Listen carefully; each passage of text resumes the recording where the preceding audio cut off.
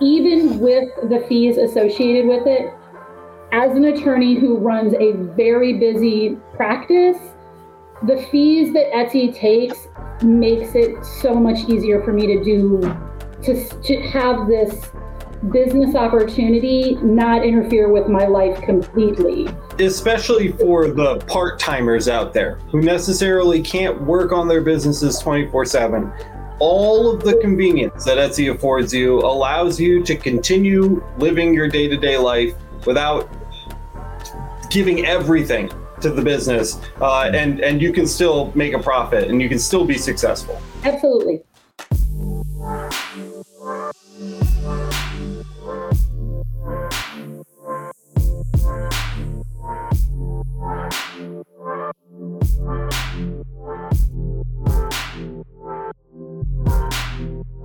Hey guys, what's going on? And welcome to the Laser Source Podcast, the #1 podcast if you're looking to grow or scale your laser business. We're talking business today. The title of the episode, guys, Best Online Storefronts for Laser Owners. Where are you going to sign up to sell your goods? Are you going to be looking at Shopify? Are you going to be looking at Wix or Etsy or, one of those other purveyors of online marketplace services?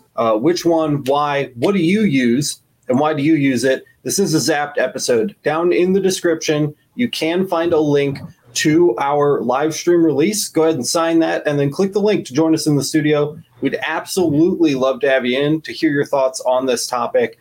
Today, I'm joined by Boyce, as usual. What's up, Boyce? What's up, brother? And Kyle's here. What's up, Kyle? How you doing? What up, what up? And special guest today, guys. I don't know if you've met him before, but this is my brother, Chris. We're in California. We're heading over to Light Object to take a tour of their facilities on Wednesday. So we're really excited about that, but we're here doing the podcast in the meantime. So we're just hanging out. So Chris is here.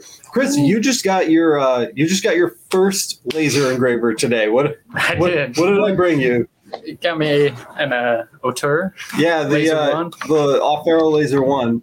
So this is his first laser ever. And back in the day, before laser everything was even a thing, Chris and I worked together at the laser shop where I learned how to do laser engraving, which was really cool. That was over at Sonoma Laser Engraving. Shout out to Michael. But this is your first one that you've ever had on your own. I did a dot so far. Literally 3 seconds before the show started, Chris pressed start and the diode ran his first little circle. So it was great. Super exciting. I'm sucking him in. I'm sucking him into the culture here. So that's super exciting. But yeah, we're here to talk about business today. I've been kind of around the block on this. I've had a fairly successful Etsy shop. I've done Shopify.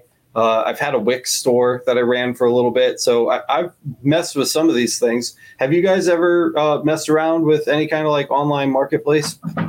I was considering going the Etsy route for quite a while, actually. And one of the big turnoffs for me, at least, was looking at some of the requirements for bigger sellers. How so? It was within the last 2 years, I'm pretty sure. They changed over, so if you end up making more than 10 grand of sales in a 365-day period, they require you to do their premium advertising bundle thing. So you are required. It's not an opt-in thing at that point anymore. Now you're required to put 12 to 15% of your shop's income toward advertising, and you have no way of controlling how it's used. That's crazy. Yeah, that sucks. I had no idea that was a thing. Definitely. What about you, boys? Bottom line. Have you been poking around? Oh, I've definitely been poking around since we started talking about this on this past week, and I learned a lot about all the different hidden fees, little like the Kyle was saying, this little nuanced change they made. Kyle, it was. I looked more into it. I think it's 15% or 12% what it is of your sales from the ad itself. I'm not sure if it's through their link.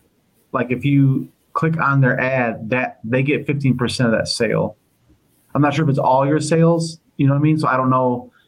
It's pretty So big. you're saying if they find you in search organically, they get 15% perhaps more. Or organically you would not pay, but if it was via one of their ads, they take 15%. That's what it kind of looked like. But you said, there's no option. they're going to take money from you to produce those ads. Yeah, kind of a bummer.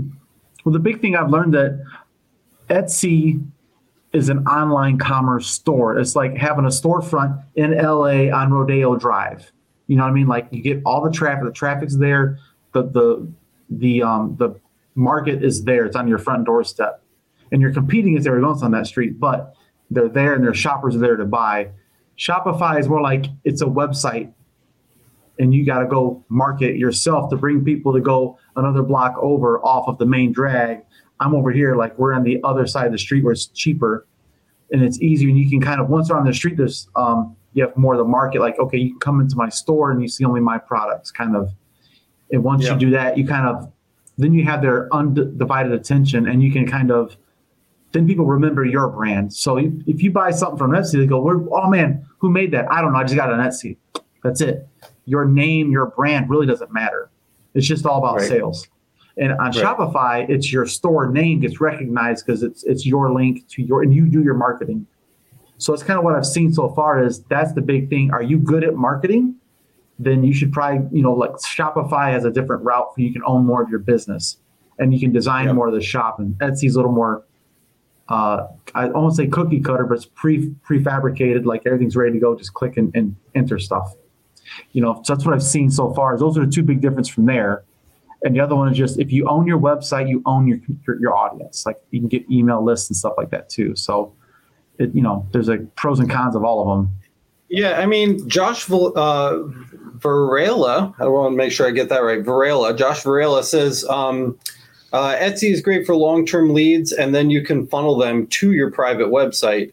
And BC Raid Glaw says, even with the marketing fee requirement, I've sold more than $40,000 this year, and my total fees are under 9%. And if you consider, I mean, at the end of the day, Etsy's providing a service, right? Yeah. So, I mean, 10% overhead, I still think is far less than what you're going to see from like a traditional physical brick and mortar store. By a long shot. So it's kind of a bummer. It kind of sucks that you can't opt in or out to have your products advertised. But that said, I think you are getting something for that money. It's not it's not like you're just not getting anything at all. Right. So I think that there's something there. But there's a cost difference too. There's a fairly significant cost difference for the little guy. Because when you're looking at something like Etsy, you can essentially sign up for free. I understand, like we're talking about $10,000 worth of sales, but what if you aren't sure if you're going to do $1,000 worth of sales this year? Right. Etsy, you can essentially just sign up. I think it's 10 cents per listing, and you're off to the races. And they'll take a cut if you make a sale, but that's far cheaper than the upfront cost investment you're going to see from something like Shopify.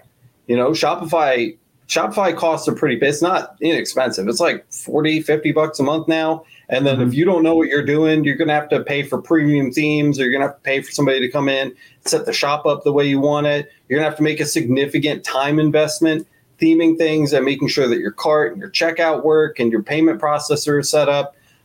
So while that's a better option for kind of keeping your brand, and keeping your website branded to yourself, you're going to pay for that, and I'm kind of focused. I mean, like the big guys out here that are watching this know the difference between these platforms. So I definitely want to, take some time and speak to the little guys. There's a fair cost difference between these as far as like getting started. You're paying for that Shopify store, whether you are making sales or not. Right. And that's a big deal, dude. That's something that we have to consider. And that's why I really actually enjoyed the limited amount of time that I spent with the Wix shop that I had set up when I was brand new. I mean, like brand new. That was really nice because it was inexpensive. I was already paying for a website because everybody's already paying for a website. The added cost to add their, marketplace features, and they're not Shopify level. They're not super premium, but it functions. It works. Is not that much more on top of the subscription you're already paying Wix for your website. And it's very like what you see is what you get. It's drag and drop. It's click to create. and it's very straightforward and simple to use. So for new users, I think that's a viable option. If you're an established business, you don't have to look at kind of low grade options like that. But I still think that there's something there for people that are new to the game. B. Craig Law said, plus they deal with the sales tax, so no need to pay a bookkeeper or file state sales tax forms. No, I don't know anything about that. That sounds like so essentially most states at this point, the vast majority of states at this point, have some kind of marketplace facilitator law, which means if you own a marketplace where multiple vendors participate in the sale of goods, the facilitator of that marketplace is required to handle all of the sales tax for everything that goes on inside that marketplace. So if you sign up for a Shopify store, Shopify is like, you're on your own, figure it out, and you have to register for sales tax and figure out where you have Nexus and deal with all that. You have to file quarterly or monthly or whatever your state requires.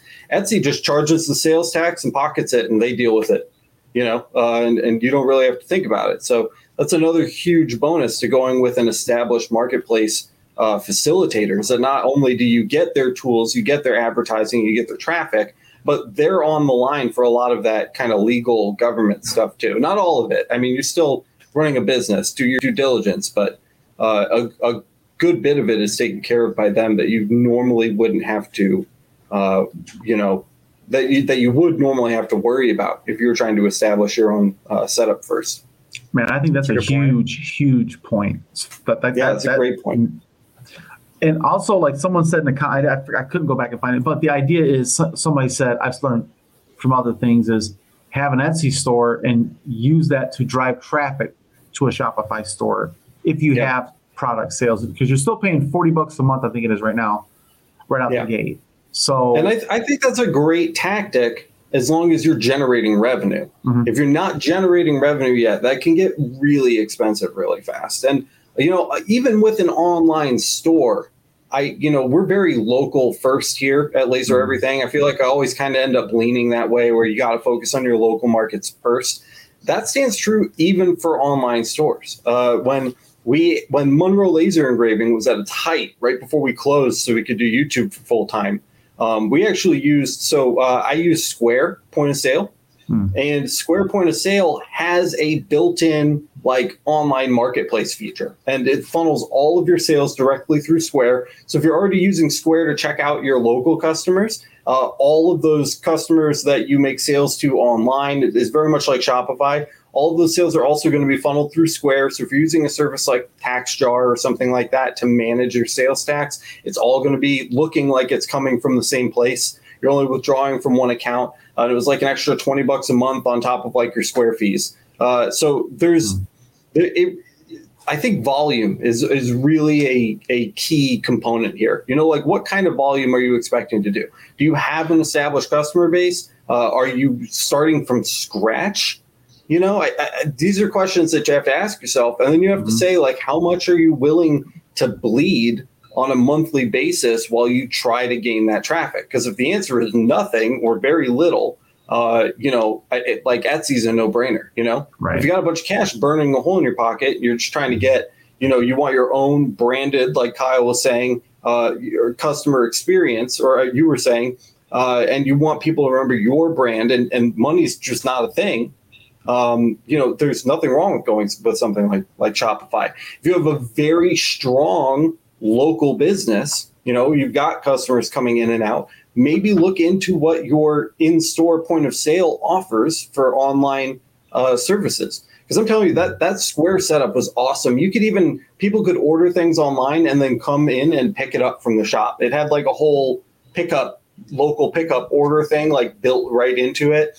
And building those revenue streams early on, focused on your local market, can make it so that you can handle a larger weight of, marketing and, the Shopify expenses, et cetera, down the road, because you've got the local income coming in already that can support you branching out into those online spaces. So. Well, I think what we could do is even give people some suggestions, especially from you, Alex, since you've dealt with it more than any of us, of course, and you have an online business you're trying to build a website, that's a whole different monster to consider. Yeah. But like we should think, okay, we should make some kind of a list of, okay, if you have zero social media following, if you have zero sales, zero customers, like maybe this is your best option because you don't have to pay as many fees. You pay your fees when you make points of sale like Etsy, versus if you have a social media presence, you have some leverage, an audience to leverage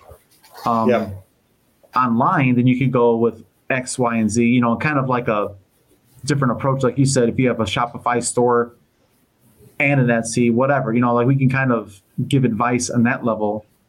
If you're, and you know I like as much as I love to like giving advice, I really want to hear, because I know people listening right now have experience in this field and have input that would be very valuable for everybody listening to this right now. Guys, I just want to remind you, down in the description, there is a link to our podcast release. It takes 2 seconds to sign on DocuSign, and then we can get you in here and you can share your opinions on the topic. We'd really, really like to hear what you have to say about it. But yeah, I mean, it's it's a big world. There's a lot to there's a lot to discuss. You know, it's not a simple topic. So I think the thing with Etsy is that's international. It's everywhere, right? Yes. So that's a big thing. Yeah. Good point here. For those of us that are engraving firearms, you can throw most of all these card processors out the window, is because of firearms sales itself. I'm not sure about that. Basically anything that has anything to do with firearms, there are like 3 payment processors in the country that have the right kind of insurance, essentially, to deal with those kind of sales. And everybody else is just like, no, it's typically against the terms of service to make firearm related sales with most of these payment processors.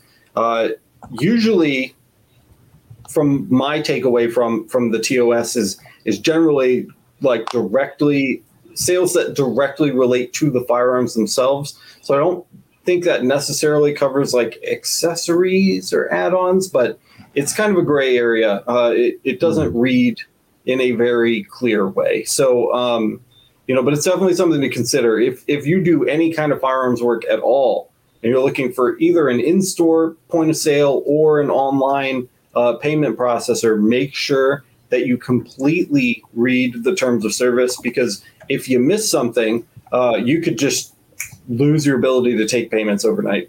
And I believe Barbara is a lawyer, so she might have something to say about some of these things. I would love to hear Barbara's thoughts on this. I'm so glad that she's ready to come back on the show.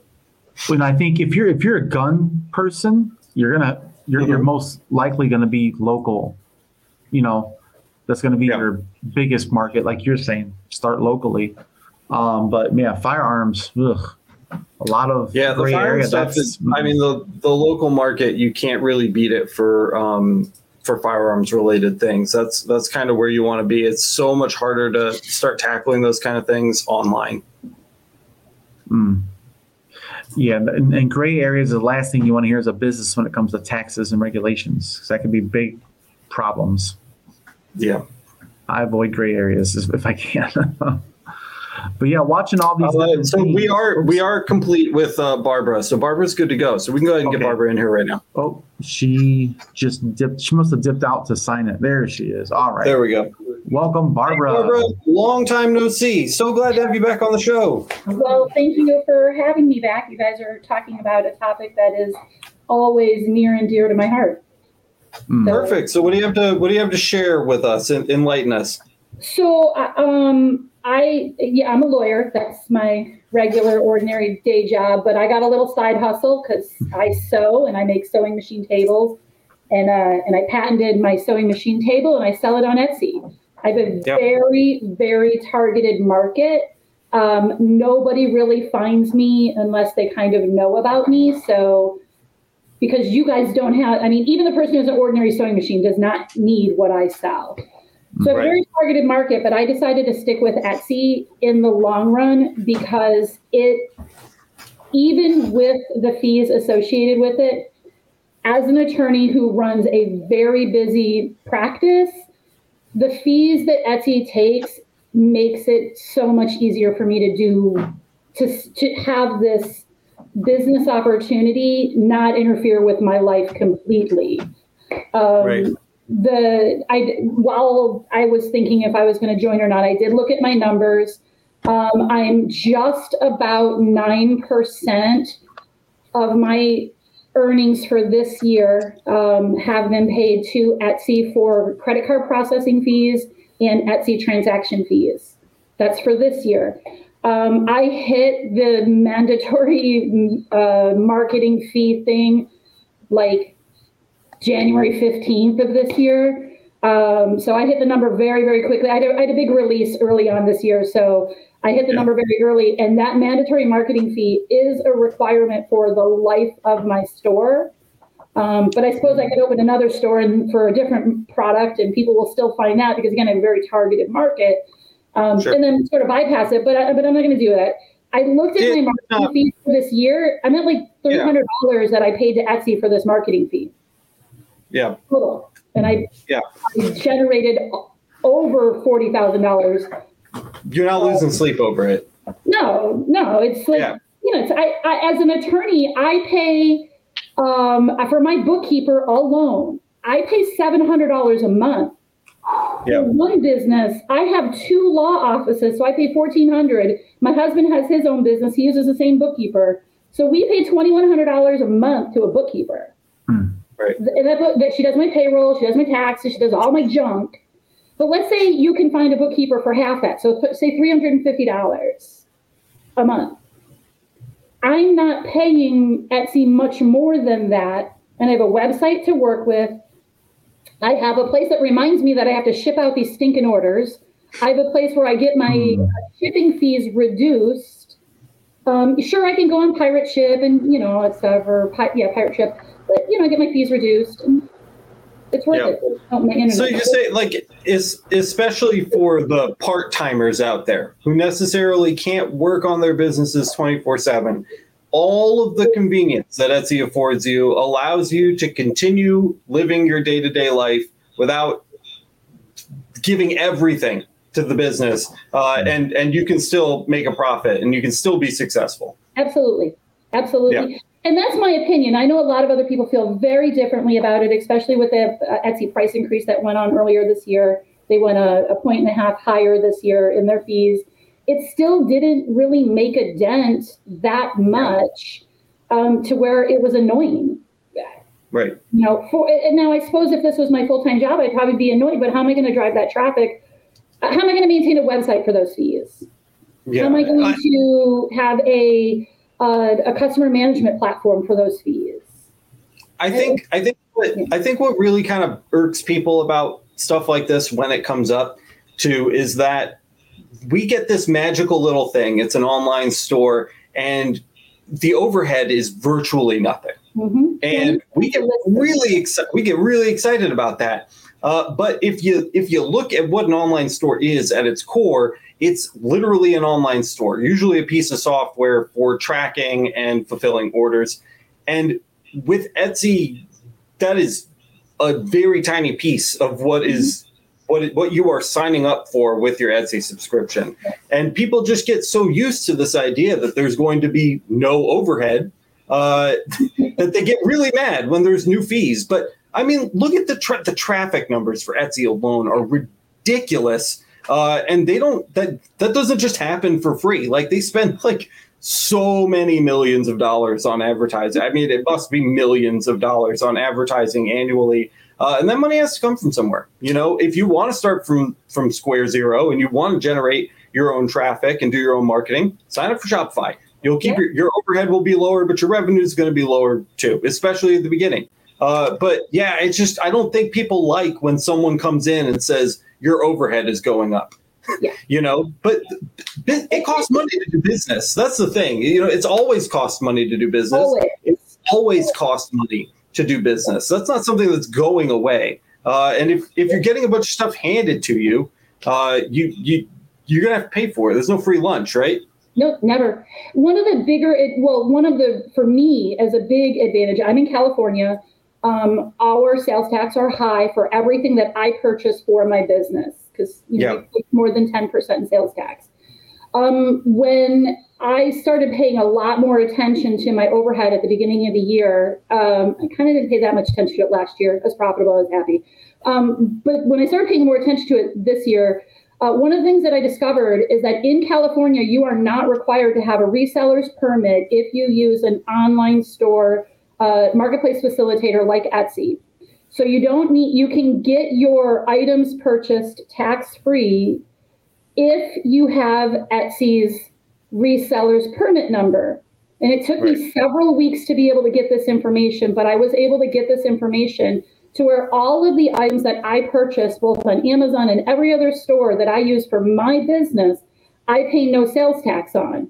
So while I might have to pay it in these fees to Etsy, the fact that there is this relationship and all of my sales are done via Etsy, because that's what I disclose on my paperwork to be tax-free, I'm saving myself 10% on all of my core items, my boxes that I ship my items in, and my packing supplies and the ink for this, receipt printer and stuff. So that's Barbara, I love having you on. I don't want to gloss over this because that was the nugget right there. That is the nugget, guys. Take advantage of that. That's incredible. Has that option. So I am going to be moving to Nevada. Nevada requires you to have a reseller's permit. Fine, no problem. I'll get one. It's cheap. I think it's free. And I'll get one when I move there. But right now, I live in California, where if you sell on an online platform and that online platform collects the taxes for you, you are not required to get a reseller's permit to where you have to file it with the state and do all of that stuff. And because California definitely pays attention to every penny that they can try to collect from you. Very difficult state to run a business in. But because I have this arrangement with Etsy gave me the information I needed to put their reseller's permit number that they got from California on my form. I submitted to all of my resellers, or the places I purchase from, including Amazon and AliExpress, which I don't buy from that often, but I can. The paper company, the box company that I buy all of my supplies from, I pay no taxes on any of it. Because the alternative, right, is that you're going to purchase those items anyway, and you're going to pay sales tax on it, and you're never going to reclaim it because you're not collecting sales tax. So I buy thousands of dollars worth of aluminum every month, like thousands of dollars. And if I had to pay taxes on all of that money, I have to turn around and charge more money to my customers because I've got to cover all of that. So, let's be real for a second. That dwarfs what they're charging for this marketing fee. Yeah, it's huge. It's a big deal for me because I don't have to deal with the bookkeeping. I mean, for me, honestly, that's the whole sales tax collection and bookkeeping is kind of annoying, and I don't want to deal with it. So I pay somebody to do it in my regular business.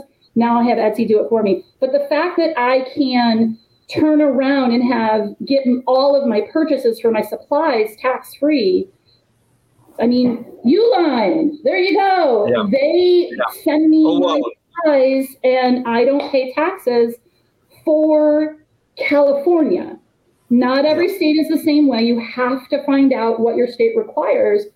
But if anybody runs a business and you buy supplies, whether you're using Etsy or not, first, if you're not using a marketplace seller, you have to pay sales tax. You have to turn around and give it to your state. They will find you. There's no doubt about it. But if you purchase supplies for your business and you don't have a reseller's permit where you can get those items purchased tax-free because you use them for your business, you're giving money away to your state and your county and your city that you don't need to give to. And I live in LA. Yeah. There's a bonus tax for living here. So avoid all of that if you can. And those are huge. Yeah. And just to be clear, I don't know how it is in California, in New York at least, just for the people that are very, very new to this. When you are claiming a exemption on sales tax, it's for things that you are using that are going to be a part of the final product that you're turning around to sell. So if you buy yourself a brand new fancy $4,000 computer, you still have to pay sales tax on that. It's not just a get out of sales tax free card. It has to be like something that is going to end up physically like in the customer's hands. That's all of your materials. That's all of your, like disposable, reusable, like that kind of stuff. Yep. Where, like your hot glue or your, I don't even have like good examples. Shipping labels. Honestly, shipping labels. The shipping labels is a clear example. Yeah. They're cheap. Yep. What are they? $20 on Amazon for a big fat roll of them. Yep. But I would never utilize that in any other place. I can't use it for anything else. And those labels get put on every box that goes out the door. So the fact that I don't have to pay 10% tax on those shipping labels is huge. Or the aluminum that I buy. Now that I have the fiber laser now, the raw parts that I'm going to be engraving. This is purchased tax-free, so I can utilize it in that because this is going to end up in somebody else's hands someday. And that's a big deal. The packaging supplies, the stickers that I bought from Sticker Mule. And the idea behind this, guys, is that double taxation is illegal. Okay, so you are paying sales tax you're paying sales tax on the shipping labels. And then you sell them to the customer as part of your expenses. You are charging the customer for that shipping label, and they're paying sales tax to you as well for that product, right? So that product is being taxed twice. That's what you don't have to do, right? That's what we're avoiding. The customer pays the sales tax at the end of the sale. They are the end user, which means everything that is in their box that is handed to that customer is their full purchase price. The box, the marketing supplies, everything that's in there is theirs. So I don't pay tax because I don't use it and keep it, and I'm giving it off. That customer is paying 10% for California, 8% somewhere else, and they're paying it, and that's being turned over to the government because that's what's the usable item. And if you can avoid paying the initial sales tax, you leave either more profit in your own bank account, or you can sell your items a little bit less than somebody else who doesn't know these little tricks. Well, it's not trick, I mean, it's a law. It's what I think about every day. So that's beautiful information, Barbara. I was so excited when I saw your face pop up on the bottom of the studio. I was like, thank God Barbara came to share some freaking nuggets of gold with us today, and you've sure delivered 100%.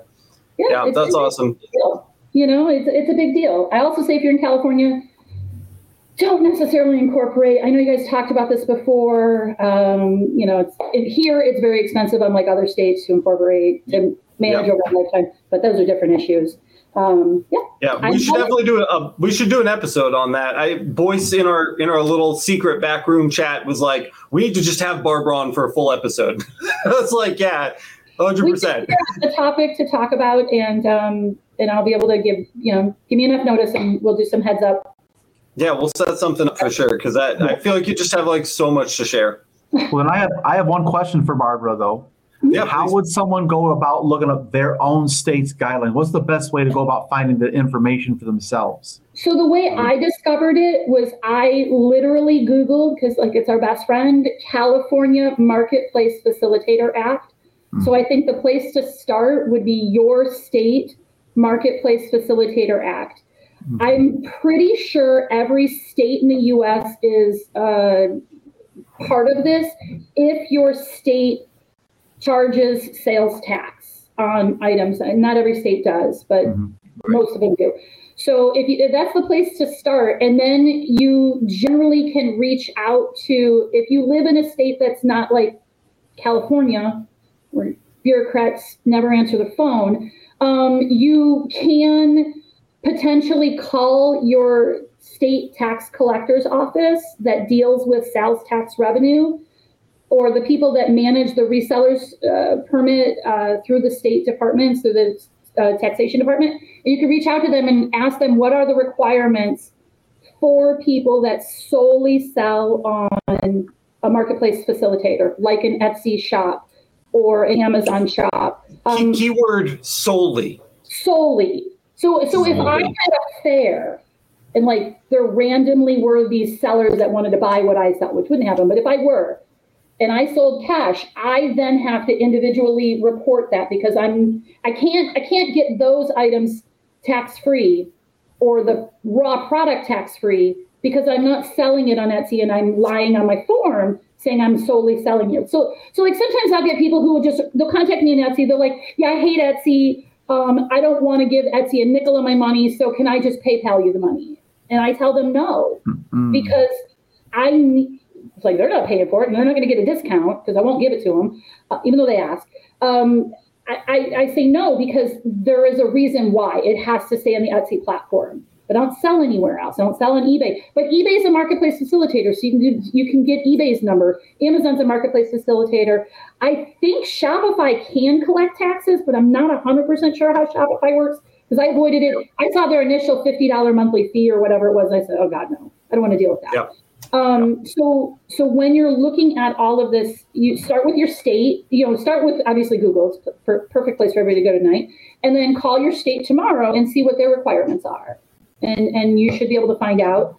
I've looked at a few different states. I know because I have some friends in Idaho that sell in Texas. They all still require these you to have your reseller's permit. California for just, I don't know, we got lucky. Michigan does as well. Yeah. Yeah. I'm so really quick before I let you go, Barbara, I just want to invite you guys again to please come on. I saw that we got a couple releases. I'd love to hear some of your guys' experiences with online marketplaces and which ones have been successful for you, what you've been using, what you like, what you don't like. So please, if you haven't already, sign the release down in the description and then click that invite link to jump into the studio. We'd love to have you by. Before I let you go, Barbara, I just want your really hot, super quick takes on a couple of these comments, okay? Okay. It's me says, if you're thinking about starting a business in California, you should just move. 100%. I'm building a 5,000 square foot house in Nevada that as soon as I pass the Nevada bar exam, my husband's going to be saying, why are we still living here? I absolutely agree with that. But there are 20 million people that live here. Not everybody can move out of California. So right, for sure. Yeah. So next one, Stephen Ellis says, always incorporate. Maybe LLC, but always incorporate.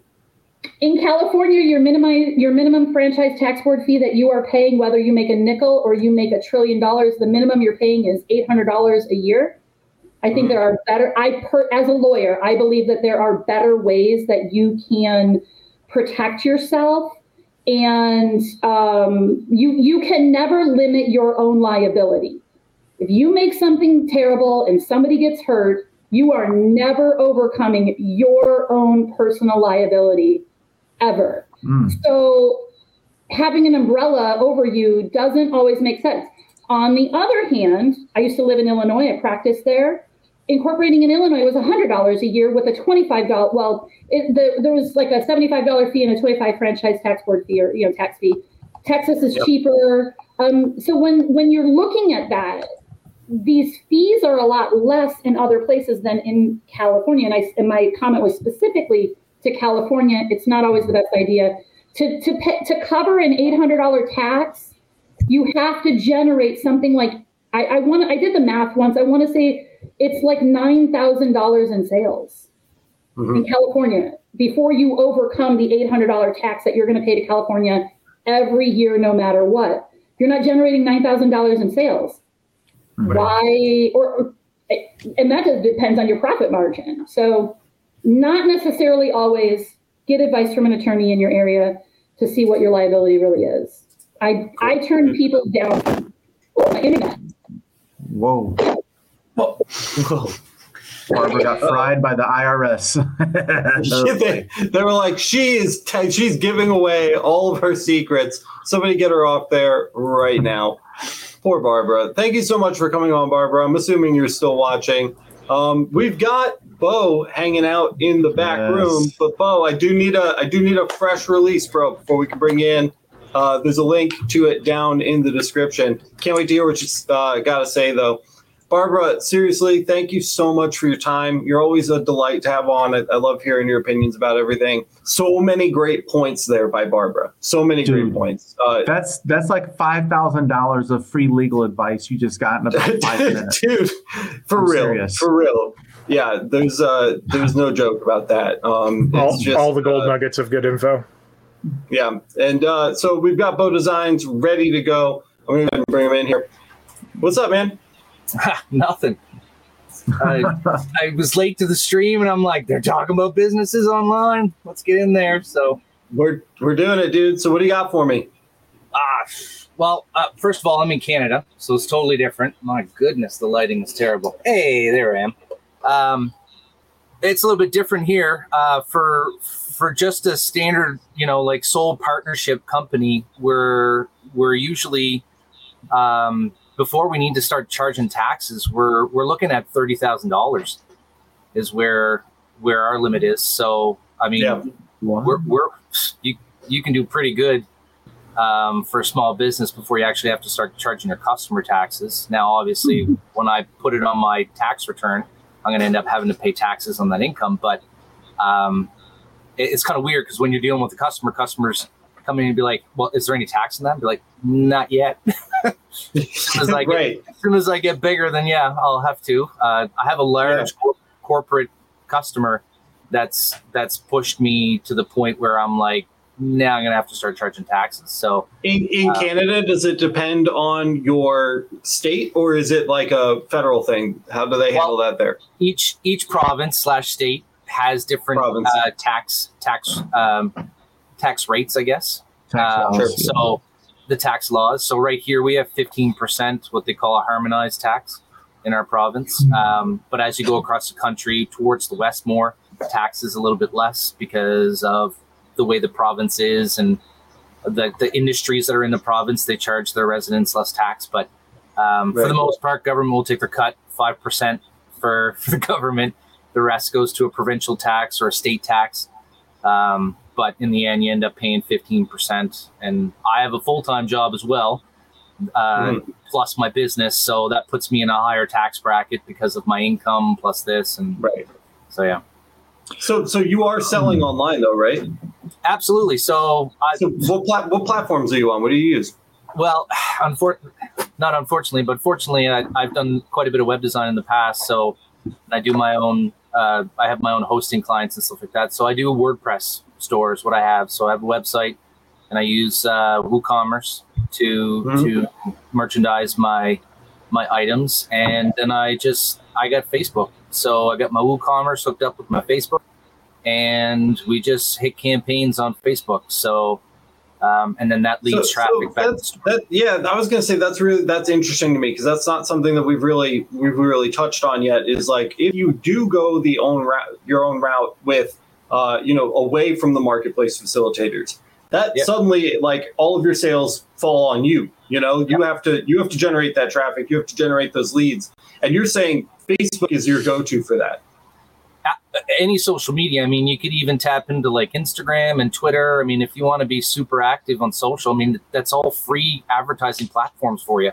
You just need to get in with a few good social partners. And before you know it, the traffic is coming in and you have more orders than you can even fulfill. Right. So talk to me about that. Do you have some tips for the people that are listening on how to leverage social media to generate this traffic? We don't have to go super deep, but just kind of like point people in the right direction. This is something I've always sucked at personally, so I don't even have a lot to share on this topic, but I'm really interested because you sound like you're having a lot of success with it.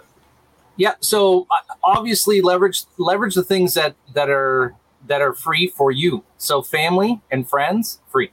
Right. So absolutely. As soon as you create your Facebook page, get your friends and family on there because they're the ones that are always the most enthusiastic of the things that you're making and sharing and selling. And then before you know it, your mom's friends are posting and saying, oh, that's pretty. And maybe my niece will want that or blah, blah, you know what I mean? So word of mouth is huge. The other big thing that I found that kind of works too is there's a lot of group by Facebook groups. I don't know if you guys do that in the States, but here my wife's actually part of what they call Maritime Moms. And it's essentially 15,000 people, mothers, fathers, parents, whatever, that are in this group to leverage group buys, right? So, and most of it is around kids, geared to kids. We do a shit ton of sales for Christmas ornaments in that group, right? So every year we do Christmas in July, and then we do another last minute run for those people that just miss Christmas in July. For ornaments. And, right there, you got an audience of 15,000 people for free. And you can take part in the group. Now, my wife's an admin, so she goes to the meets, and they have their own logistics system. So they go to the central spot. Everyone divvies up all of their buys, they call them, to all of the admins. And then the admins take them to the people that are in their vicinity. So they essentially set up a wholesale group on Facebook and a logistics network, and we're in it. So now every time we got something going on at Christmas time, or I got some new product that I'm doing for teachers, chalkboard erasers or whatever, put a couple pictures on there, do a buy, and get 300 sales, and it adds up pretty quick. Yeah, that sounds amazing. And I mean, so are you doing like posts to a group of followers? Like, do you have like a social following, or is it just these little connections? I'm not spending any ad money at all. Right. So I'm doing my own posts in the marketplace myself. And when those are in your, I guess, archive of the things that you've done, all of my items are linked to my website. So even just getting a couple people in our local marketplace clicking on some things, now I get traffic to my site. I get online purchases from my site. I get inquiries in my Facebook message box of products. I either drive them to the site, or because it's a custom order, I deal with them directly. Because I got a full-time job, I kind of can't, this isn't my full-time job. So I have to be careful on how much I intake. I'm sure if I went full blown and spent some money on Facebook for $5 ads for some views and whatnot, I'd get more traffic. But right now I'm doing pretty good with a couple heavy, larger companies in town using our laser services because they don't have a laser for now. But aside from that, we do pretty good, like a couple grand in some organic sales from Facebook. And then when we do pushes on these groups, you can get into one or more groups too. Especially if you're just a member of the group, not an administrator. You're just a member. You can go into multiple groups, get connected with a couple admins and say, hey, I make a product. Do you want to run a buy in your group? And then those admins are essentially selling stuff. All you got to do is send an email picture and say, hey, I got something new coming. Do you want to run it in your group? If you're in 3 or 4 groups with 10 to 15,000 people a group, you're not spending any money. So that's crazy. I've been in, out, and around of Facebook, and I've not seen that kind of Facebook group setup yet. And that sounds really cool. Yeah, that sounds really, really cool. So just investing some time in searching through groups that are available. Using some keywords probably might get you there too. I was on Etsy. I had very low sales. I had probably a small product listing of 20 items, and I was getting no traction whatsoever. Mm-hmm. So, because my area, they're not on Etsy. And then a couple sales that I got from the area, they were, dicking me around. Oh, you shipped the product. It didn't get here on time. I want my money back. I was like, I got no time for that. So, and then Etsy wanted a cut. So I'm like, right. If I'm going to have cranky customers or have to refund, well, then I might as well get all of the sales, do all of the work. Right. So, but again, that's a good point too, though. And I'm glad that you said that. If something's not hitting, you have to know when to stop. Yeah. I tried it. It was like 8 months. I was on Etsy trying to drive. And I watched videos and everyone's like, get Etsy, man, get Etsy. It's got a huge user base, all the crafty moms are on there, and but that's the thing, it's saturated. It's a saturated market on there, right? And and you're absolutely competing with the person that's doing $1 less than you, or even 50 cents less on a product, right? Because there's so much abundance there. It's not niche.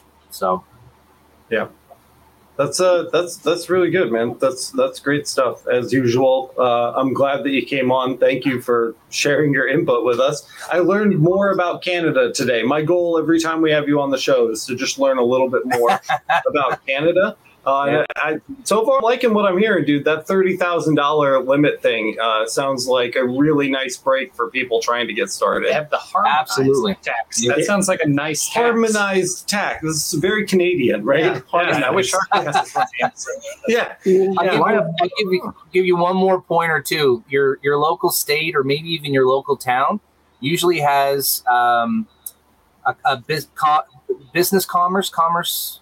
Like a group, a business group. I'm trying to think of what the name it is here, but if you join that, typically you get benefits from that too. So like better insurance rates, and you start networking with the businesses within your town or your city.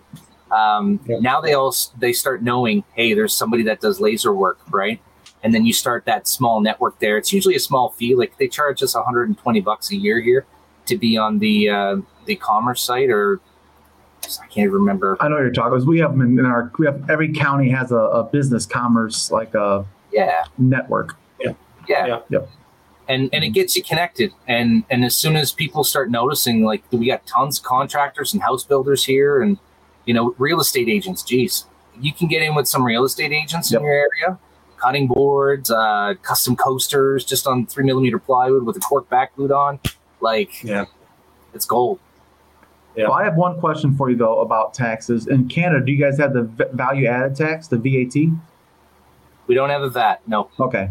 I was curious about that. Okay. Because that's like a huge thing in Europe is 10 to 20% averages, the VAT, right? Which would affect European business, that's for sure. Yeah. I was just curious about that. I try to stay as local as I can right now. Safe from that, you're in North America, thankfully. For now. Yeah, for now. Yeah, totally.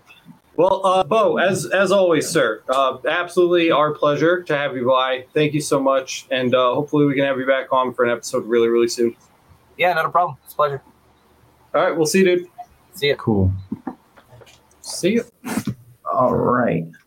Wow, we are really killing it. I'm going to give it just a couple more minutes here because we did have some people sign. This always happens. We have a couple folks sign the release, and then they don't make it into the studio.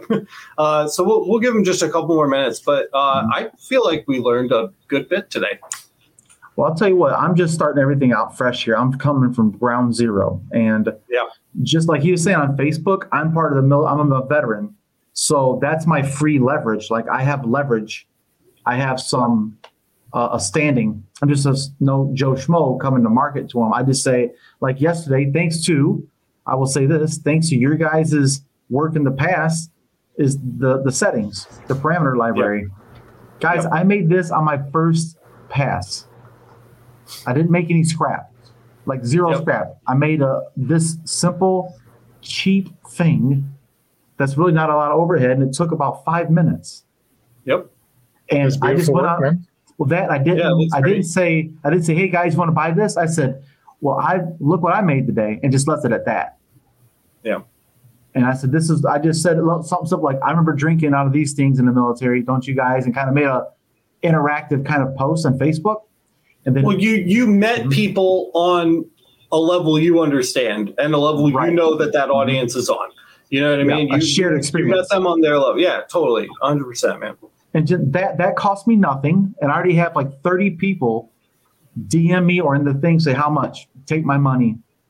What, and it's like those, like he's saying, I think Facebook could be the place that if you're in they also have like counties, like for me in Berrien County, Michigan, it's like they have a Berrien County garage sale site where people just list things for sale. And you can search things in the search bar. So I think there's a lot of ways of doing local stuff, like you were saying, Alex, where you can dominate your local area and say, okay, I have this thing, and get your name out there and people know that you're available. Same thing like he was saying. I hit that so often on the podcast, but it's so true. If you don't if you don't have that good local base, it's so much harder to start reaching out and holding weight out here without that core setup. Right. It just makes such a huge difference, and it makes everything else that you try to do to grow your business easier when you have established revenue coming from a local market. It just does. But that's a conversation for another time, guys. We've heard pros and cons for Etsy. We've heard pros and cons for Shopify. We've talked about some less, traditional methods of reaching customers, like via Facebook. Jimmy makes $1 billion selling his stupid signs, and all he sells them on his Facebook. They're not stupid. Jimmy's a craftsman, but all he does is Facebook. He literally just makes friends with people on Facebook and then sells them signs. That's it. And I've never understood that because I've never been good at that. So it's really always interesting to hear how people are leveraging social media in different ways. And there are so many ways to do that. It's not just buying ads on those platforms. There are people out there growing businesses by making real connections with people. And it takes a lot of time, but it works. We've had so many examples of that on the show. I'm going to call it there, guys. I think that's it. We're at 56 minutes. We've got to record a bonus episode today because we missed on Tuesday there. Thank you again to everybody who came out on Tuesday. I'm so sorry that my internet just couldn't pull the weight, guys. I was seriously in the woods on Tuesday. So it's good to be back where I have a stable internet connection. We're going to go ahead and start recording a bonus episode for you guys. I think we're going to be recording today. I don't think we're going to be live just because of the tentative setup of my current situation over here.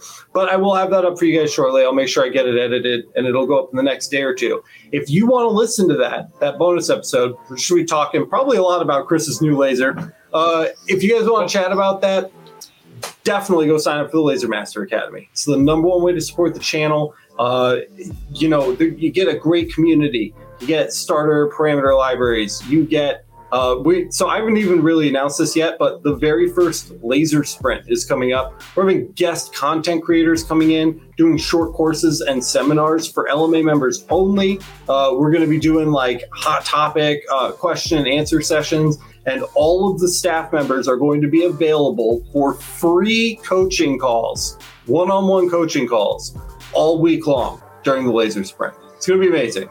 We've got more details coming about that soon, but it will only be available for LMA members, the people who make this and all the other content we do on the channel possible. If you're an LMA member, thank you so much for your contribution. None of us would be here without you. And, that's it, guys. Smash that like button. Let everybody else know the content was good. If you're listening to this on Apple Podcasts, please leave us a review. Those 5-star ratings go a really, really, really long way.